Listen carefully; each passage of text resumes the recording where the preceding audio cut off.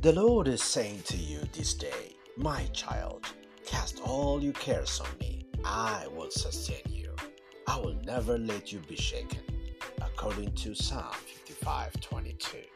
What are you carrying today? A hurt, worry, frustration? Whatever it might be, the Creator of all universe saying to you, give it unto me. I will sustain you. You don't have to figure out how you're going to make it in this difficult season. The only thing you must do is to give your burden, your concern and worry to the Lord. God is not going to take your burden away unless you are willing to give it to Him. Choose to release the worry, release the frustration, release having to figure out. Instead, come back to the place of peace.